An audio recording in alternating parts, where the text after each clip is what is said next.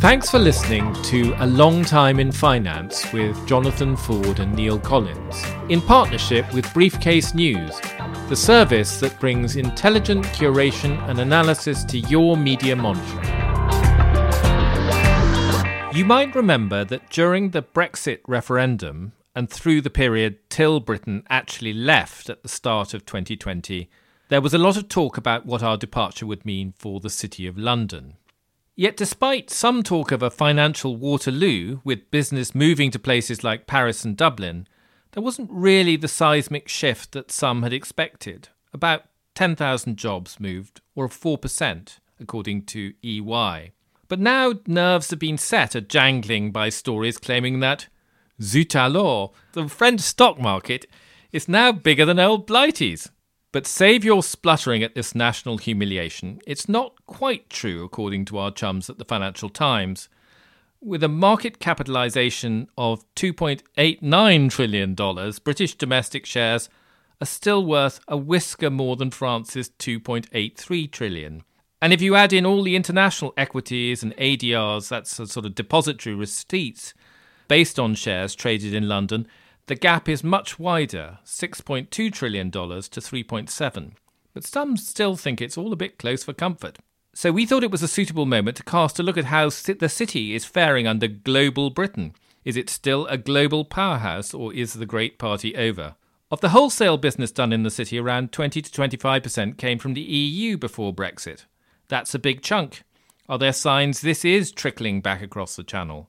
Now, we're very opposed to groupthink on this podcast, so we thought we'd get a Frenchman to discuss these issues. And we're very pleased to welcome Nicolas Véran, economist, financial services expert at the think tank Bruegel in Brussels and the Peterson Institute in Washington. Welcome, Nicolas. Thanks for having me. But I thought we'd start off, we'll just kick off by talking a bit about these stock exchange numbers that have got people excited. And in part, of course, this reflects, changing stock market values. UK shares are supposed to be quite cheap, and also currency movements. Does any of this really matter? Is there anything really significant happening here? Yeah, I don't think it should be fetishized. And as you said, there are different ways to look at the numbers. Also, Paris Stock Exchange is part of an integrated European group, Euronext, with listings also in Amsterdam, Brussels, Lisbon, Dublin, and other places. So it's difficult to compare apples to apples. I think what may be significant is the kind of direction of travel, which is that London is less dominant than it used to be. That has a long way to go. But I think the more important thing is that equity markets are just one part of a much broader landscape of the City of London. And the city has never been only about equity markets, or even mainly. At this point, it's very much about derivatives and other market segments. So I hope we will take a holistic approach. I wondered whether the headline figure was just there to make us sit up and take notice, because share trading is a diminishing part of London's activity, and it doesn't seem to be short of innovation of products, and indeed, as far as I can see, its market share in a large chunk of these things is actually improving rather than deteriorating. Well, that's an interesting point. I mean, I think Nicolas touched on the question of derivatives, foreign exchange, all the areas where the City of London has been very dominant in recent years. And although it's still pretty strong in those areas, there is a slight sign of slippage in terms of market shares versus where we were even 3 or 4 years ago in both of those areas.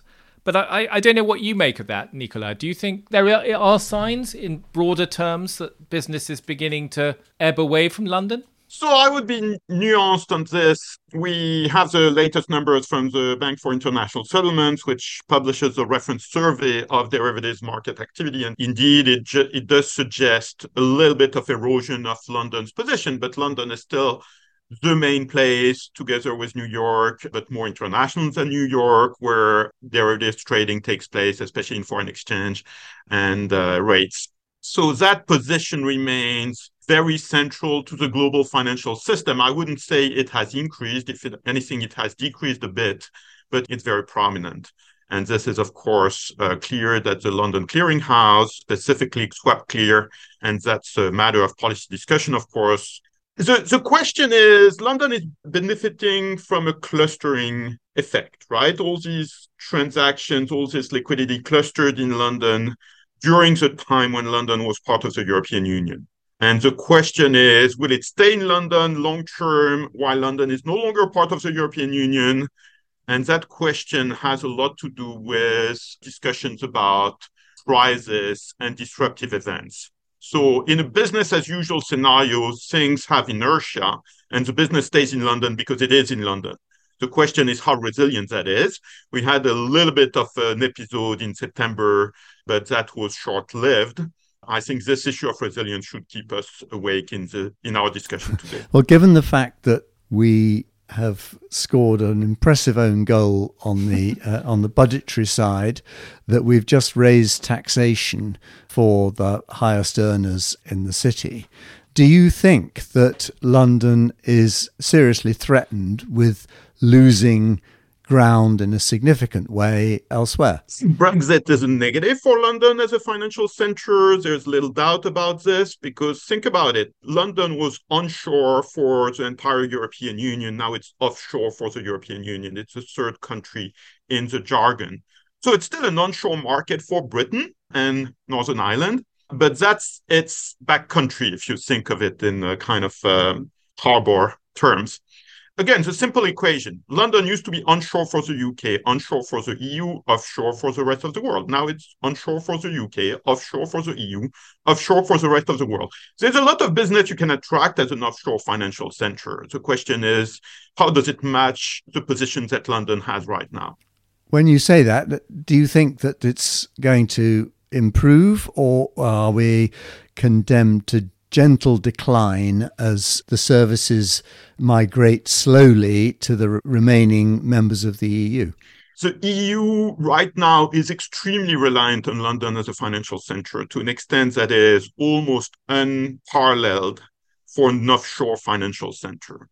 So that's probably going to decline, the EU reliance on London. It hasn't happened entirely in the transition through Brexit. So if you look at it, right now, this transition has been mild, but there is still a lot of cross-channel business or cross-Sea of Ireland business, which probably is unsustainably high given that London is offshore for the EU.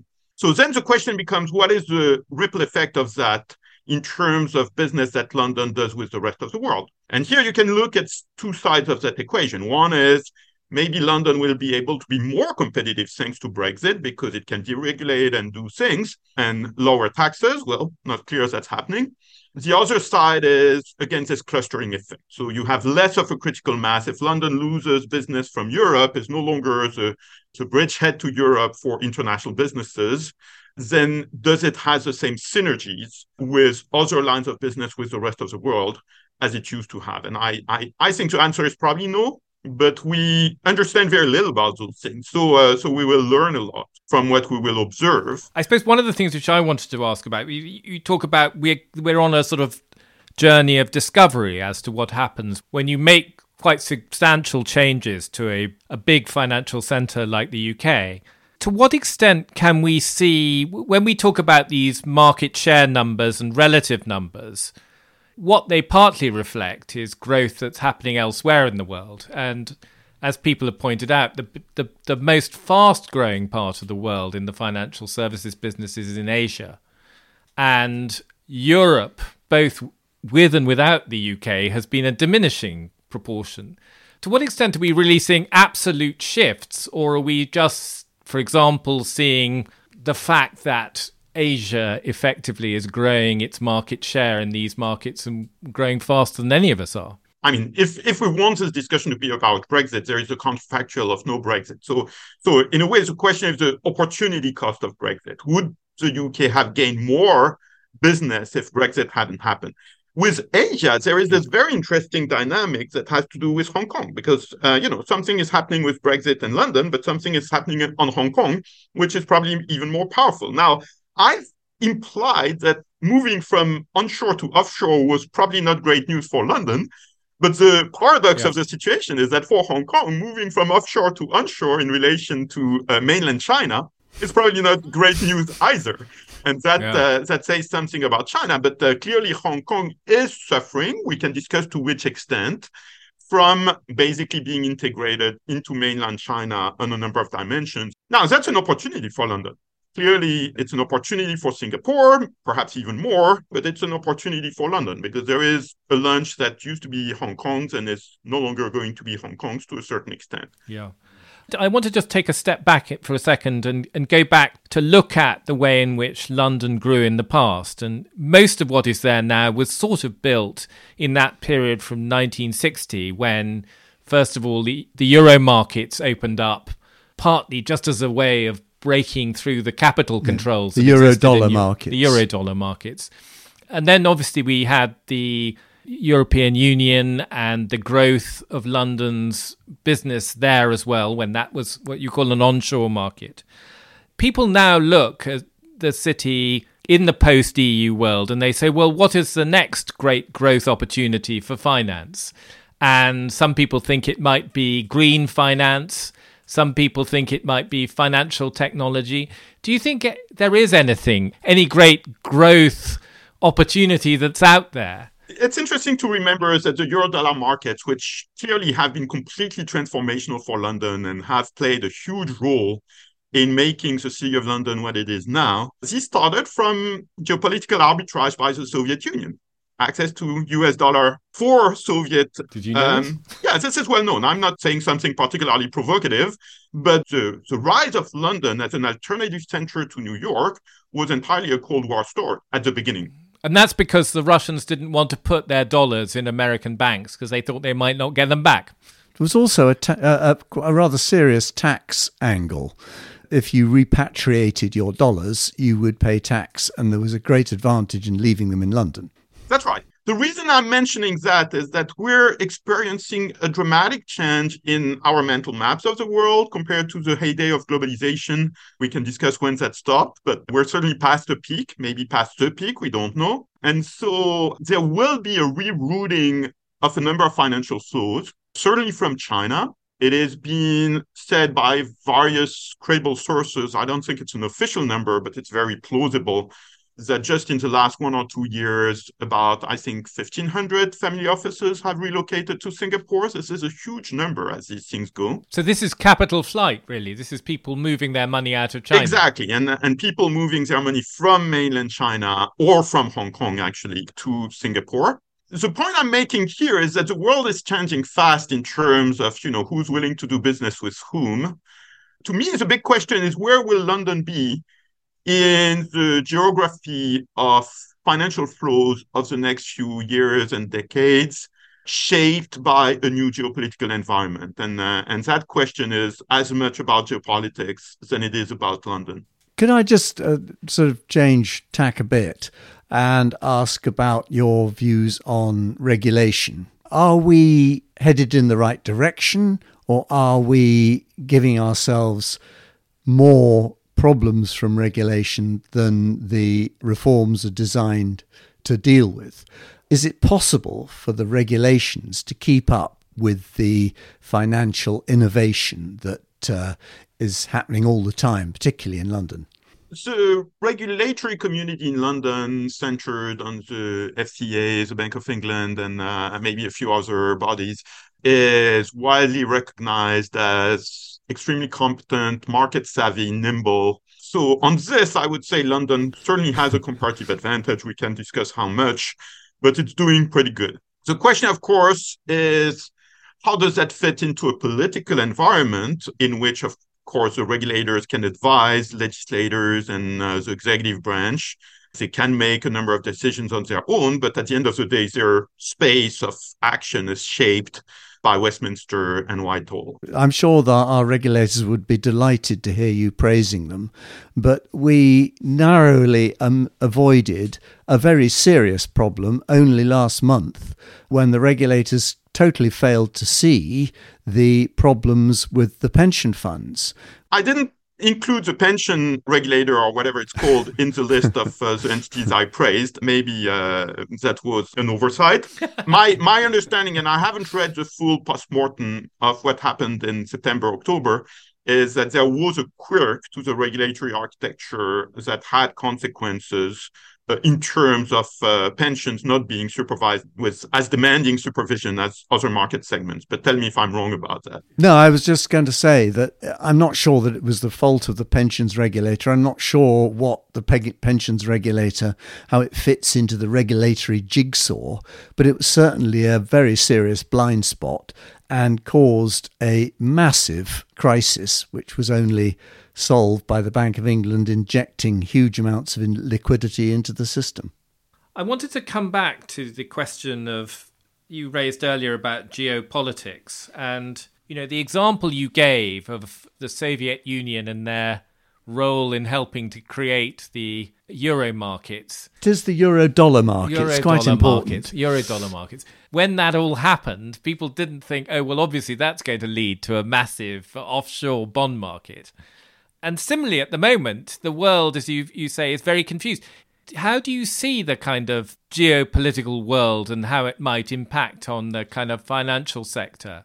A modest little question. I think you'll agree. It's a very modest question. I'm just interested if you could say a bit more about what you see about it, because I think our listeners would be quite interested. Well, I think the short answer is pretty easy because everything is in flux, right? So the big question here is China, the US, and the rest of the world. Leaving Russia aside, because Russia is cut off right for now, we'll see how that develops. But leaving Russia, Iran, North Korea aside, you have this huge space between China and the US. And we have a relationship between China and the US, which has been deteriorating very rapidly in the last 4 years. But you have a rest of the world, which by and large wants to keep doing business with both sides. And that very much applies to the UK. I'm not saying symmetrically, because if the UK has to choose, of course, they will choose the US. But there is this idea that it would be nice to be in an open world where transactions are possible wherever it makes sense for business. How is that going to play up in the next few years is anybody's guess. Right. As they say, forecasting is always difficult, especially for the future. Yes. Very good. Now, I want to put the boot on the other foot, because we've been talking a lot about the UK and how it will fare. Turning it on its head, what do you think will happen with the EU and how will it reorganise itself to attract more business? Do you think that the EU will create its own financial centre? And if so, where will it be? Oh, it's a bit difficult for me to speak about that because I'm a European citizen, but I'm also a French citizen. That's the way the system works. Paris is my hometown. I grew up there. So I'm probably more biased than I'm even willing to accept. I have been surprised by the early developments of that piece of the game. I was expecting Amsterdam to do quite well, and they're doing quite well.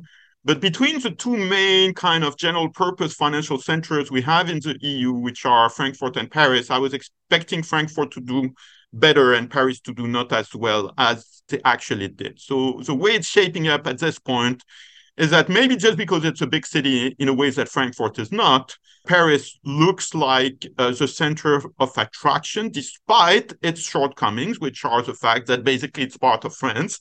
And France has a government which is not super finance-friendly by tradition. But currently, the French government is probably more finance-friendly than average. It has a president who understands finance very well. Cool. He's a banker. So in that sense, maybe that explains why Paris has been doing, I think, comparatively better than many people expected, including myself. So at this point, I would say the money is generally on Paris, but it's early days. But do you think that the EU could cluster everything a bit like London into one centre, or do you think it will always be quite decentralised because of the nature of it? I think you really have to compare it with very large economies. The natural points of comparison are the US and China. Okay. In China, you have 4 centers that matter, or 3.5. You have Beijing, where all the banks are located. You have Shanghai, where the government is promoting the capital markets. You have Hong Kong, of course, which has legacy and international capital flows. And you have Shenzhen, which is why I was saying 3.5, because it's not clear that Shenzhen and Hong Kong are separate,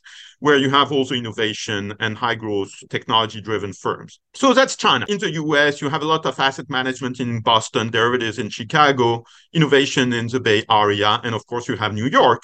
I think if you think of the EU, it's probably going to be something comparable. I mean, there will be some specialization. One center might gain dominance in a number of segments of financial intermediation, but I think the EU is in a way too big to have a single financial center. To a certain extent, the role of London in the last 2 decades has been a historical outlier. Well, I wanted to ask you, how optimistic are you about the outlook over the next sort of 5 years for the financial world? Do you think it is a period which is perilous, given what's happening with interest rates and the general adjustment that is taking place after the pandemic and all the rest of it? Or do you think we'll carry on seeing vigorous growth? Are you looking more at growth, or are you looking more at stability? I think stability, probably. I'm afraid I'm going to have to go with stability. Okay. We've had a sort of sugar rush, haven't we, over the last decade with zero interest rates, which was gone on for far too long. And now we're getting back to a sort of dose of reality. And I think higher interest rates are bound to have an impact on growth. So I would say a period of quite painful interest rates and very little growth. Okay, so on stability, I think it is remarkable how the marketplace has been able to take this monetary policy regime change in its stride. And this observation applies both to the US and to Europe. It is absolutely remarkable that in the US, you have moved from a Fed that was doing what it was doing until, a year or so ago, to a Fed that has been raising rates at, I think, an unprecedented pace, or certainly a very high pace. Yeah, very fast. That hasn't generated market instability in the US. The system has coped with the change of expectations in a way that I think is really a case of a dog that hasn't barked. In the European environment, well, we have discovered a pocket of fragility with UK pension funds, so there's that. Yep. The European Central Bank is very mindful of the need to not be too abrupt in its monetary policy regime change because of the risk of financial instability. And I think so far, the system has been pretty resilient in the EU as well. Certainly looking at it in a Europe-centric way, and that probably includes the UK, and Europe has a bank-based financial system. The banks are better supervised and regulated than they were 15 years ago, so that probably means the risk of massive financial instability is less there than it was 15 years ago. Call me a fool for saying something like that, and probably I will be humbled by the developments going forward. Don't tempt us. If you had to list the main risks for the City of London in the next few years and risks for the EU financial system in the next 5 years, what would be top of your list? So for the city, the UK looks brittle. You remember the famous word of Dean Acheson, has lost an empire and not found a role. At this point, the UK has lost a new membership, not really found a new ground, a new sense of direction, or at least that's the impression it gives. Looked at from outside, probably looked at from inside, things are much clearer in terms of sense of direction. I fear you're right about that. I'm thinking about immigration. Will the UK be open to talent coming from outside going forward? It has been very open to talent from outside in the past, and I'm looking at political risk in general, Northern Ireland, Scotland. There are a number of unsettled issues. And of course, I'm talking about the relationship with the EU, because it has gone through ups and downs. There are still a number of unsettled issues. And I think the UK, just look at the map, the UK is dependent to a certain extent, maybe limited, on the stability of its relationship with its continental neighbors. What about Europe? For the EU, frankly, I think the biggest risk right now is the most visible one. There is a war just on our doorstep, and I think this can be potentially very destabilizing. So far, it has looked like public opinion in the EU, by and large, has been willing to take some hardship. But it's only the beginning of the season, not even the winter at this point. And we will see how that evolves over time and how that affects the political and ultimately the policy dynamics that are resulting from this huge external shock. So I would put that front and center. There we go. We've covered a lot of ground, Nicolas. It's very interesting stuff. I know something about Singapore, which I... That's where we'll obviously have to go and live in Singapore. I know, we're all going to move there now. You do realise that. That was A Long Time in Finance with Jonathan Ford and Neil Collins. Production and editing by Nick Hilton, and our sponsorship partner is Briefcase.News. If you enjoyed the show, please rate and review it on your podcast app, as that will help new listeners find us.